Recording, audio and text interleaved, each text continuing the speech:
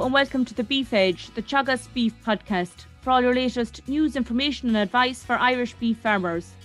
I'm Catherine Egan, and last week the Department of Agriculture, Food and Marine advised farmers that the application process for the 2021 Basic Payment Scheme and the Greening Scheme has now opened. Over the coming days, farmers will be receiving a basic payment pack in the post containing maps and land details. I'm joined by James McDonnell, Teagasc specialist, to discuss all you need to know about this year's BPS. I first asked James, are there any major changes this year? I'd say for 2021, there's no major change for the majority of farmers that are out there. There's one minor change for tillage farmers. There's a new straw incorporation measure, so tillage farmers will see that. But I suppose dry stock farmers in general, there's no change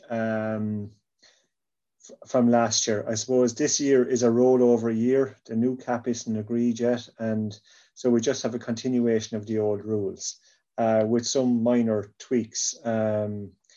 Solar panels, we now have direction on solar panels, and people with agroforestry, that has been cleared up as well. So people with solar panels and agroforestry now know where they stand if when it comes to doing their basic payment application. And with the extension of the glass scheme for 1 year, how has that impacted the basic payment applications for this year? I suppose there's no change really. When the glass is continuing on, there will be glass screens that you will see when you're doing your application. So you don't treat them any differently to how you would have completed your form in any other year. Now, there's always been very minor issues around glass in basic payment. The important elements to make sure that are correct are the land area based actions. So if you're claiming LIPP, the crop on the land details page must state LIPP, because the glass unit used that detail to figure out how much to pay you.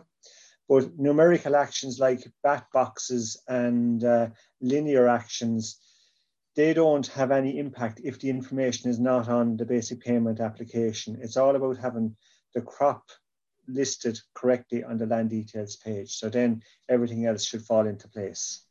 And is there any update in relation to the National Reserve or the Young Farmer Scheme? Yeah, I suppose the department announced a while back that we would have a scheme for 2021, and they feel that there's enough money in the budget to run a scheme again in 2022. So both of those schemes are operational based on, I suppose, the number of applicants that they have had in the past. They feel that they were able to make an announcement, that they'll be able to run the scheme for the next 2 years. So I suppose if it's right for young people or farm succession to take place, they know there's a scheme there for 2 years. And if it's right for them to get going, well, then they should get going in their farming career.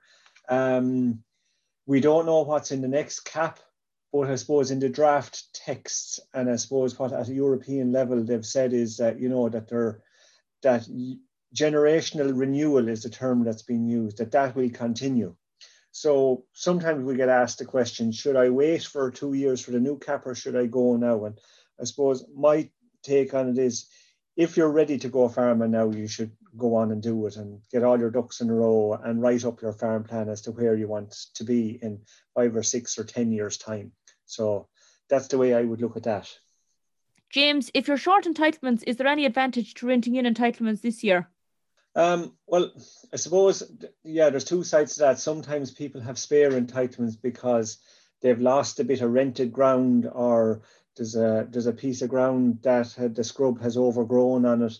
And then there's people on the other side that have managed to rent land, but there's no entitlements with it. So the trading of entitlements goes on all the time. I think last year, the Department of Agriculture completed over 25,000 trades of entitlements. Some are through lease, I'd say the majority of them. And then there's some inherited, through inheritance, and when partnerships and things like that are formed. So I suppose the way to look at it is, if you rent in entitlements, there's a cost associated with it. Essentially, what you're doing is you're renting a form of cash. So the lessor has to get something back. The auctioneer doing the deal has to get something out of it. So I suppose you're increasing your payment. And of course, depending on the tax bracket you're in, some of that may have to be paid in tax. Some people like to buy entitlements and some people like to lease them. And if you're a young farmer and you meet all the qualifications, you might get a free set from the National Reserve. So that goes on, and numbers are increasing all the time. And I suppose from an advisor perspective, if you're going to be trading in entitlements, you need to allow extra time for your appointment, because the transfers of entitlements could take longer than the basic payment form to fill. And some advisors are filling as many transfer forms as they are basic payment forms. And there's a good bit of work in terms of time to do the transactions, because there's two sides to the transaction. There's the lessor and the lessee, and actions have to be completed on both accounts. And I suppose it's more difficult if you're not the advisor to the lessor and the lessee. So it could be a different consultant in another county. So that slows down, the movement and the work associated with completing those tasks. And is there still going to be a clawback on the sale or purchase of entitlements this year, James? Yeah, I suppose the rules are staying the same, and the Department of Agriculture and the farm organisations like to keep the rules consistent so that everybody knows where there stands. So if you were to buy entitlements without land, there's a 20% clawback, and that 20% that is clawed back contributes to the National Reserve. So that's what happens there. The reserve is also topped up by unused entitlements. So that's something else that people need to watch, that you must use all of your entitlements every second year. And when usage is looked at, it's the farmer. So if the farmer uses all the sets of entitlements in his account, he's okay. If he used them all last year, he's okay for this year if he doesn't use them all. So every second year. So the rules are complicated, and the department have a very simple document with numerous examples if you're worried about, your usage rules. And you can check that on the Ag Food System. That's great, James. And in relation to the COVID-19 restrictions, how will application forms be completed this year by advisors?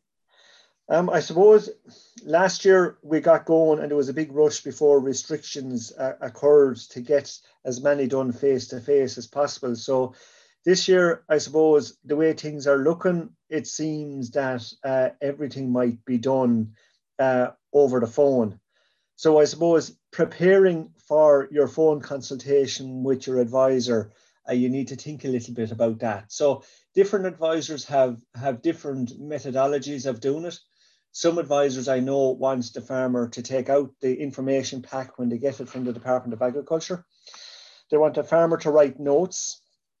So which fields are being dropped and which ones are being kept and which one is the site being marked out of. So they'd like the farmer to write notes on the maps and the land details page, and then maybe send a photograph by email or WhatsApp or text, whatever way you normally communicate with your advisor. So the advisor has this series of photographs when you have the appointment, you can talk through the pictures. I think some advisors are even doing video call or Zoom call. So I would suggest that what clients should do is make contact with their advisor and find out what works best for both of you, so that you can get the basic payment and all the other associated schemes, completed correctly during the consultation. When you're doing the basic payment form, it's about the basic payment scheme, it's about the greening scheme, it's about continuing in the young farmer scheme. So there's a box to be ticked there. If you're in an area of natural constraint, there's another tick box. There might be, I suppose, notes that might need to be written on the back page of the form. So once the form is completed, it's a good idea to go through the form methodically again and report back to your advisor if there are any errors, or even that, report back to your advisor that you're happy with how the form is done. Because when you're not face to face, you're not sitting there watching the advisor move the mouse around on the screen. So it's a little bit more difficult for the advisor. because the second pair of eyes is often very useful to make sure that it's all done correctly. Yeah, so some extra preparation in advance of the appointment is essential, and after the appointment. Yeah, absolutely. Yeah. In terms of the new land parcel identification system that the department are rolling out, can you explain what stage are they at in the rollout? Yeah, so they're in year 3 of this rollout. I think back in 2019, they started with County Louth. I suppose it started with a small county with a lot of different enterprises on it. So there was a lot of learning done in developing the new land parcel identification system. Last year, they rolled it out through 5 counties in the northeast of the country, and that seemed to work well. There didn't seem to be any issues that I could see with it. I suppose from the farmers' perspective, there's 5 more counties added this year in the east. So Wicklow, Laois, Dublin, can't think of the other counties, but eastern counties anyway. You'll notice that you've received a letter from the Department of Agriculture in the last few days, and the numbers have changed slightly. There's an extra digit or 2 in the LPIS numbers. You can look at your maps online. You'll probably notice that some fields might be slightly larger and some are slightly smaller, but in the overall, I suppose, context, the amount of land you have will probably remain similar enough to the past. It's a more accurate measuring system. So I suppose the department are just working through the country to get so that everybody has, a really accurate measurement of what land they have on the farm. So it'll take another year or 2 to get it done, and it should make, I suppose, the amount of overclaims and that will probably reduce as a result of it. And what can be done if a farmer notices that some of the parcels have been reduced significantly? Well, I suppose you can examine the maps and you can put an appeal into place. And I suppose when you're completing your basic payment, the advisor can adjust the size of the field if the boundary is incorrect. So there is a process there that you can go through.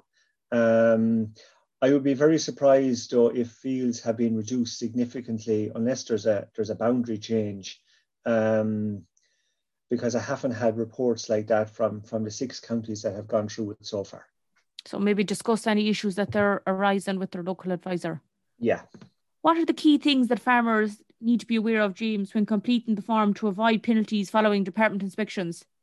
I suppose in the past, the main areas where people have been caught on inspection is to do with the eligibility of the land. So areas covered in scrub or rock outcrops or under farm roadways or extensions to farmyards, those kind of items are not eligible. So over a period of time, if your ground has scrub areas on it and the scrub gets bigger, well then we need to put in some deductions. And if you put in deductions, then you end up with spare entitlements. So those entitlements then should be either sold or leased out. If you happen to decide to sell entitlements, well then there might be some capital gains tax due on the transaction. I suppose that's mainly where people get caught in inspections in relation to the basic payment scheme, land not being eligible. So there was a booklet produced back in 2015 which describes how land is eligible or not eligible. And there are some nice examples in that booklet. And ultimately, it's the MEA is the figure that you follow. So that's the maximum eligible area in a particular plot.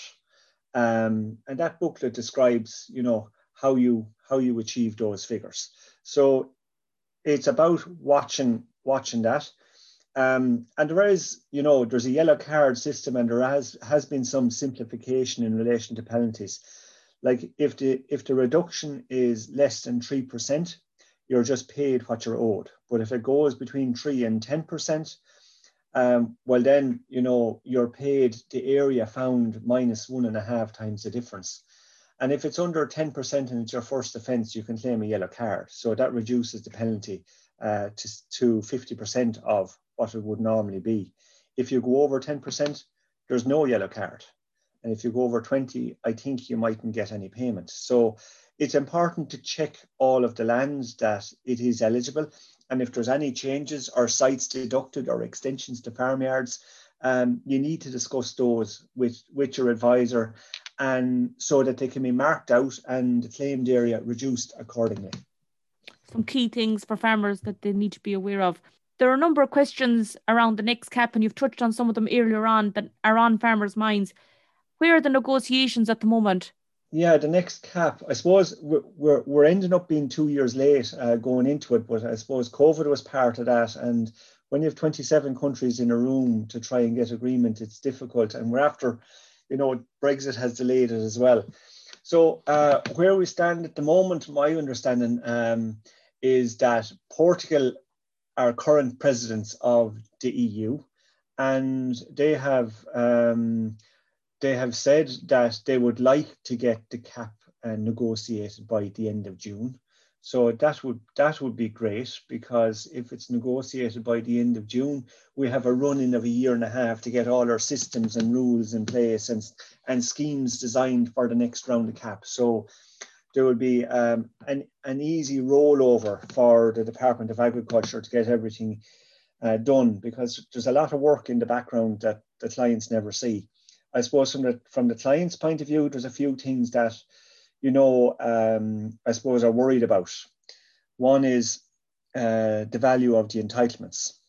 So for people that are below average, their entitlements will converge upwards towards the average payment. For people that have high payments, they'll converge downwards. And how much downward will they converge is a question. So that has yet to be decided. The minimum convergence is going to be that the guys with the low value entitlements will be at least 75% of the average payment. So in the current system, we've got to 60% of the average payment. In the next one, it's a minimum of 75%, but it could be 100%. And we don't know what year we have to reach this 75% or whatever the agreed figure becomes. So it could be 25, it could be the end of the next cap in December 27, or it could be full flattened. So that's one, I suppose, scenario. And there have been reports done, by the Department of Agriculture on the effect it has on the money in each county and the average farmer. So that's published, and farmers can look that up themselves on the Department of Agriculture website. The other thing that I suppose people worry about is, I suppose it's the people that had been farming and have now retired from farming and are leasing out their land. So we don't know what a genuine farmer is, and a genuine farmer has yet to be defined. So we often have clients, who have been clients of ours, all their farming career, and now they decide they want to retire, and they come in and they ask us, what can we do to protect their entitlements? And I suppose we have to advise them as best we can as to what we think. But we don't know. We don't have crystal balls. So the answer for some people is to continue farming for another 12 months and wait for the negotiations to come through. And then they will have a clearer idea as to what happens. And I suppose some of those farmers will have to sell their entitlements or give them up. We don't know what the rule will be.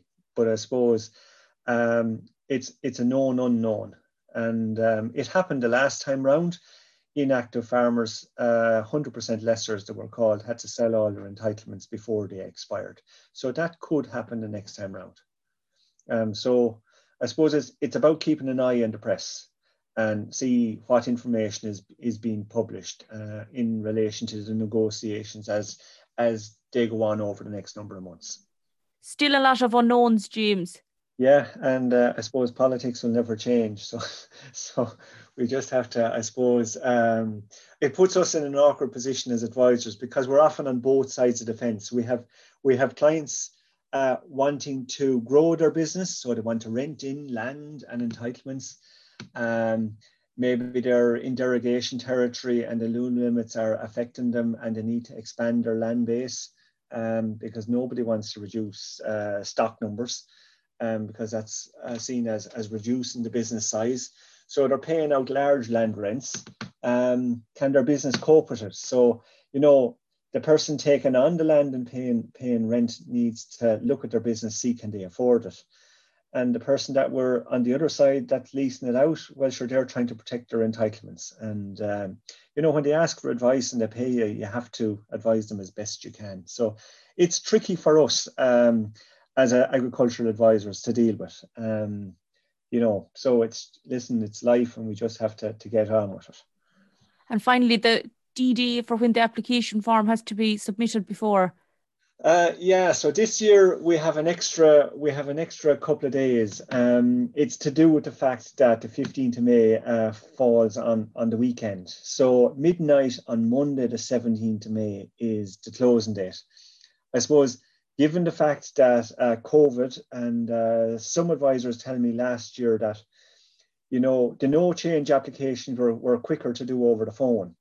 But the complicated ones where there was land being added and adjusted, entitlements being traded, they were an awful lot slower. So I would suggest that,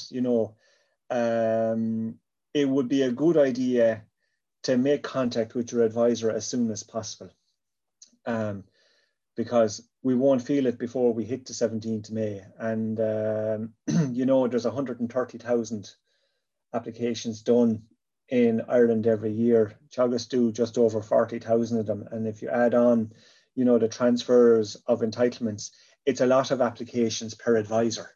So the sooner you do it, the better. The advisor is fresher when they're at the start of the campaign. There's less, I suppose, errors made. And I think, the advisor is under less pressure because coming up towards the end of the campaign, as well as being tired from going through the same rigmarole with everybody and their form, you're not an autopilot, and the complicated ones always end up being last because sometimes you just can't do them because you don't have the herd number moved, and that's, I suppose it's better to do them earlier, try and make the appointment and do them earlier in the campaign. When there's less pressure, there's less room for mistakes. That's great, James. Thanks very much for joining me on the show. You're welcome, Catherine. That's all for this week's episode, and my thanks to James for joining me on the show. You can catch up on all other shows and interviews from the BeefEdge podcast on the Teagasc website at teagasc.ie, or you can listen on Apple and Google Podcasts as well as Spotify. Don't forget to rate, review and subscribe so you never miss a show. For all other updates from our beef programme, keep an eye on our Twitter and Facebook pages. Until next time, I'm Catherine Egan and thanks for listening.